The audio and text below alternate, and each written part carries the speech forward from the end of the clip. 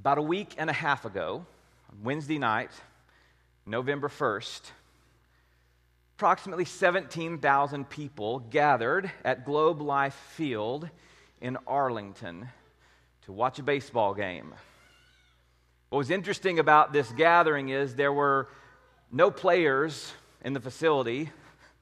There's not a game happening on the field, no chance of catching a home run ball. But they were there to watch a ball game. Particularly, they were there to see if they could watch together the Texas Rangers clinch the World Series championship.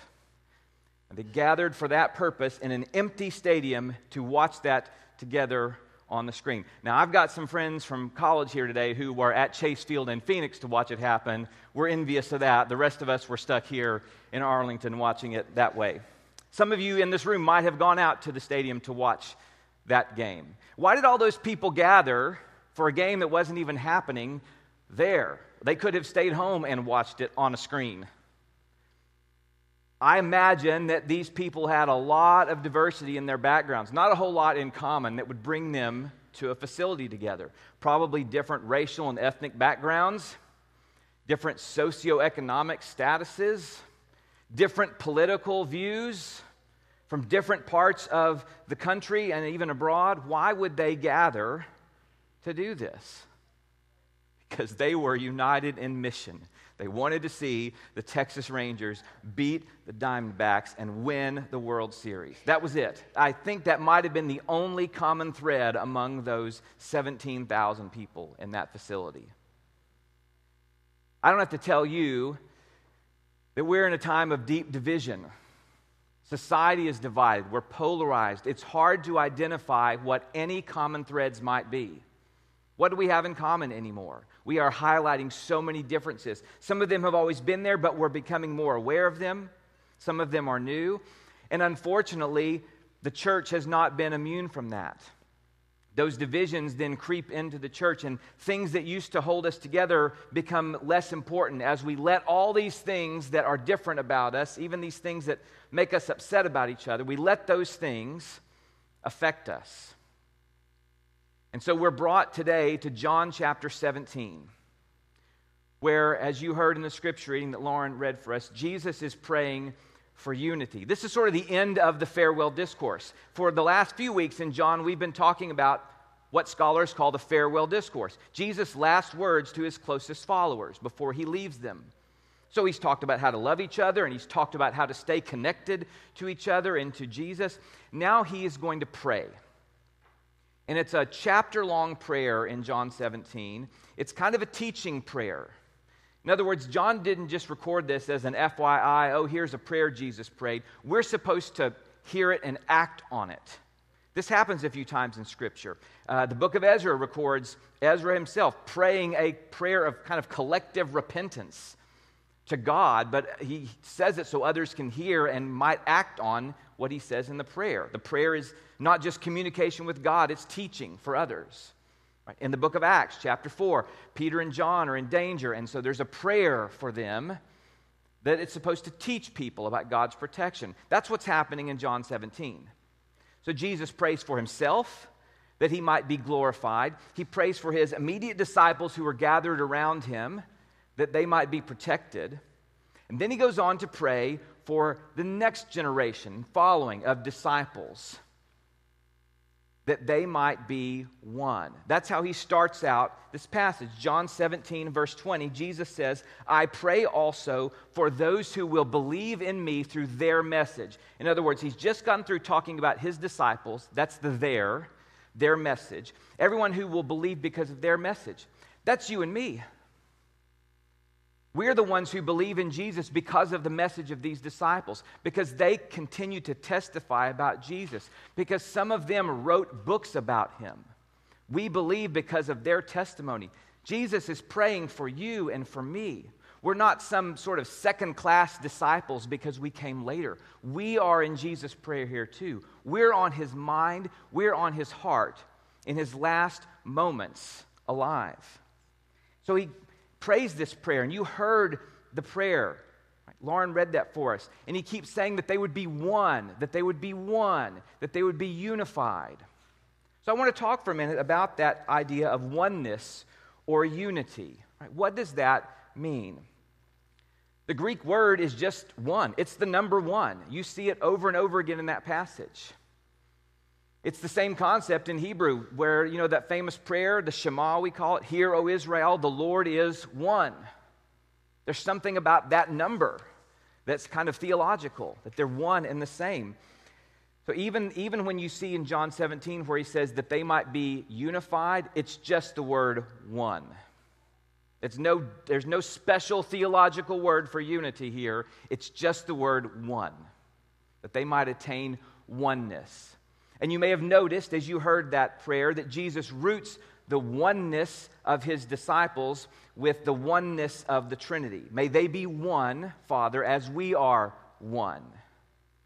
So there's a Trinitarian root, you might say, to unity, to this oneness. But Jesus knows that if his disciples are going to go out and transform the world, they have to be one first. You can't go out in a state of disunity or disarray and expect to have a difference. You can't.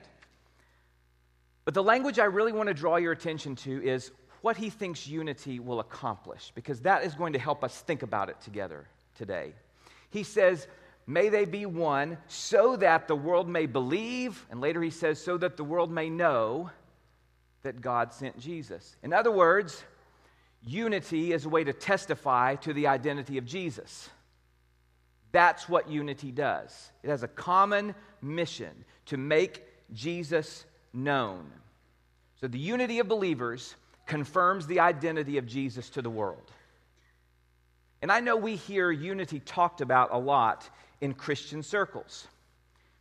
And we try to talk about what it is and what it isn't. So I want to spend a minute today talking about what unity is not. And you're going to recognize some of these things.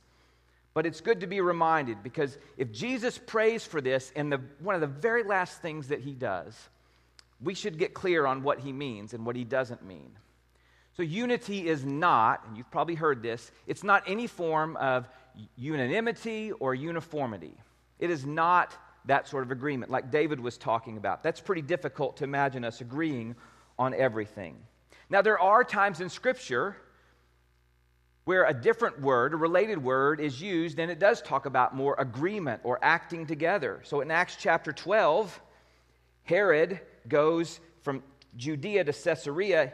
It says he's been quarreling with the people of Tyre and Sidon. They now joined together and sought an audience with him. That's more of a word for agreement. Like they all agree on an action and they're going to do it together.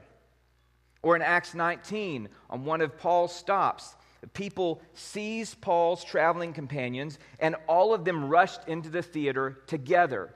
The underlying word there, again, has to do with agreement. They're doing this because they agree on a concept and an action. That's a different word.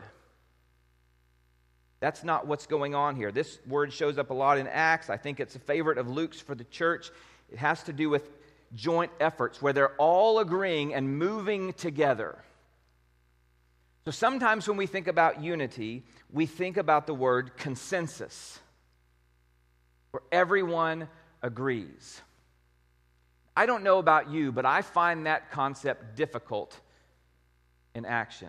Not just in church, but in family life, in work life, like consensus. If that's going to be our definition of unity, we're going to have a tough time. We're going to have a tough time. I have in my life, whether it's work or at home, I've been in rooms where everyone seems excited about an idea, and then toward the end, one person will speak up in opposition. And whether it's out of an idea of unity, whether we're trying to calm one anxious person so the room can feel good, we cater to the one person who speaks up with the idea of unity. Well, if we're not all on board, we're not going to do it. Now, there might be appropriate times to do that, but that's not a really good way to do life, to let the tyranny of the extreme minority affect a decision and call that unity. But I've seen it happen where one person and their preferences rule the day, and we say, well, we're unified. And you might say, well, we shouldn't do that on little stuff, but on the big things, we should have unity, right? On the essentials. And I'm on board with you in theory on this. You may have heard the saying, it gets attributed to different people, all the way back to St. Augustine, to John Wesley. In essentials, unity. In non-essentials, liberty. In all things, charity. That sounds great. I'm for it. Now, can someone tell me what the essentials are? Do we agree on that? See, that's our next level problem. Who gets to say what the essentials are? Because if I put two of you in a room and ask you what the essentials are, my guess is you might not have the same answers. You say, well, the Bible says what the essentials are. Okay, I agree in theory with that. But every movement has different parts of its history. In Churches of Christ, we have defined essentials all the way from the deity of Christ down to whether or not you can have a kitchen in the church building or whether you can pay your local preacher. By the way, I hope we're all agreed on that last one. And every group's got those things. It's not just us. So even when we've tried to say what are the essentials about which we must agree, we sometimes run into trouble. That doesn't mean it's a useless quest.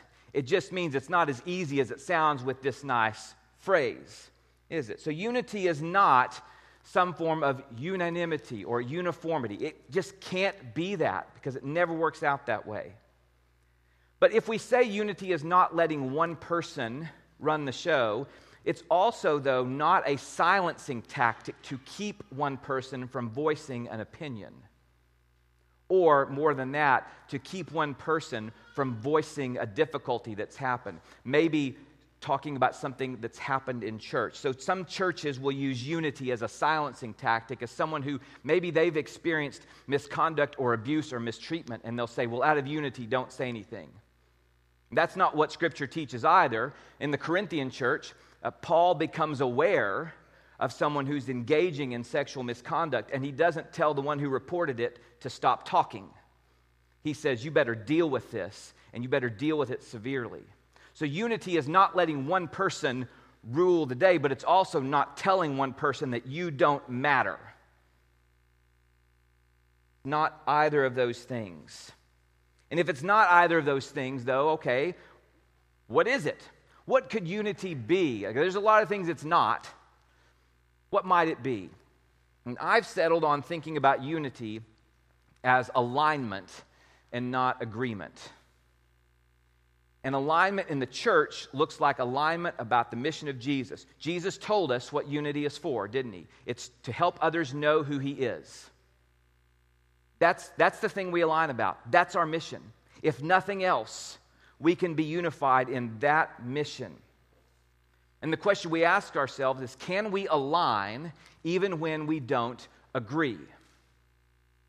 Those aren't the same thing. In the Gospel of Mark, Jesus' disciples encounter a man who is casting out demons in Jesus' name. So he's testifying to who Jesus is. There's the mission.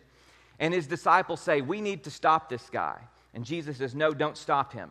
Whoever is not against us is for us. This guy, whatever he's doing, is testifying to the identity of Jesus. So it's not our place to stop him.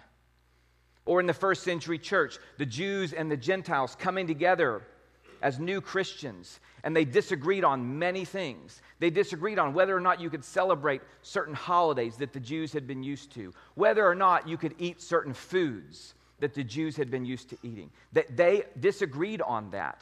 And they never came to a real agreement as far as a common practice. And so those who were Jewish Christians continued to follow those restrictions because it helped their consciences. And the Gentile Christians said, I never had those restrictions and I'm not about to start.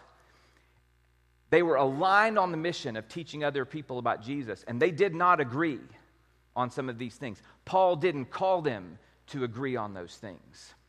Because of their common mission, they stayed together despite their disagreement.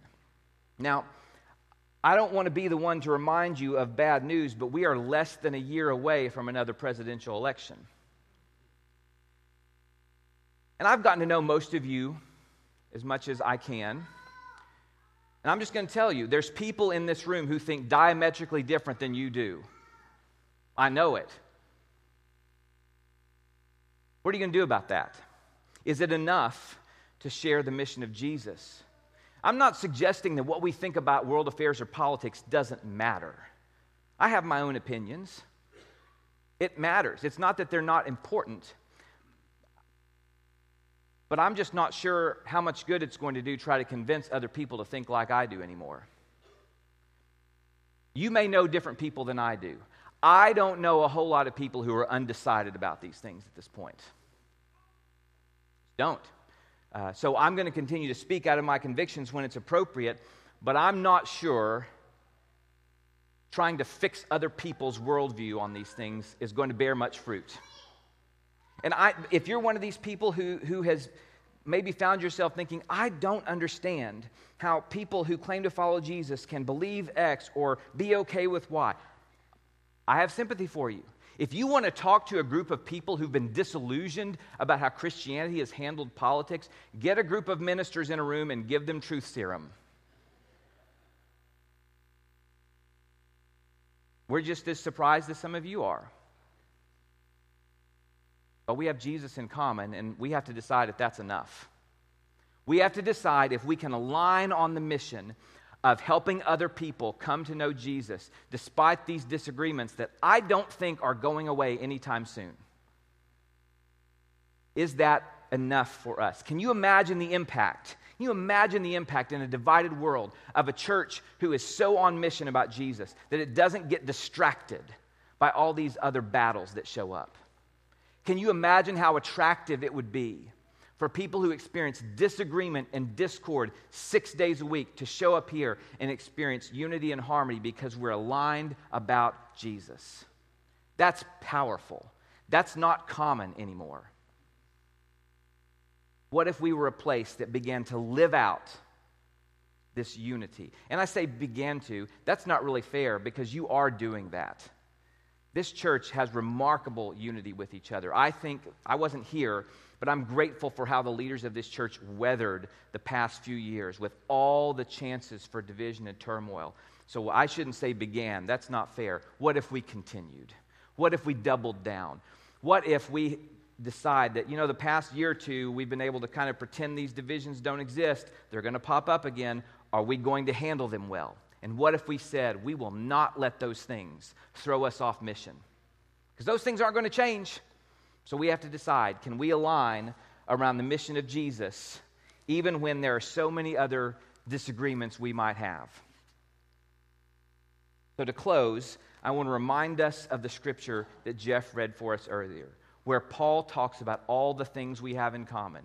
And if we were going to make a list of essentials, perhaps we could start here, where Paul tells the Ephesians, there's one body and one Spirit, just as you were called to one hope when you were called, one Lord, one faith, one baptism, and one God and Father, who is over all and through all and in all. And then he goes on to say, but to each one of us, grace has been given as Christ apportioned it. What if we could say, I've been given so much grace that all these ones, they're enough. If we can align around the mission of Jesus with these ones in common, imagine the effect the church could have on a very divided world. Let's be that church, brothers and sisters. Let's stand and sing.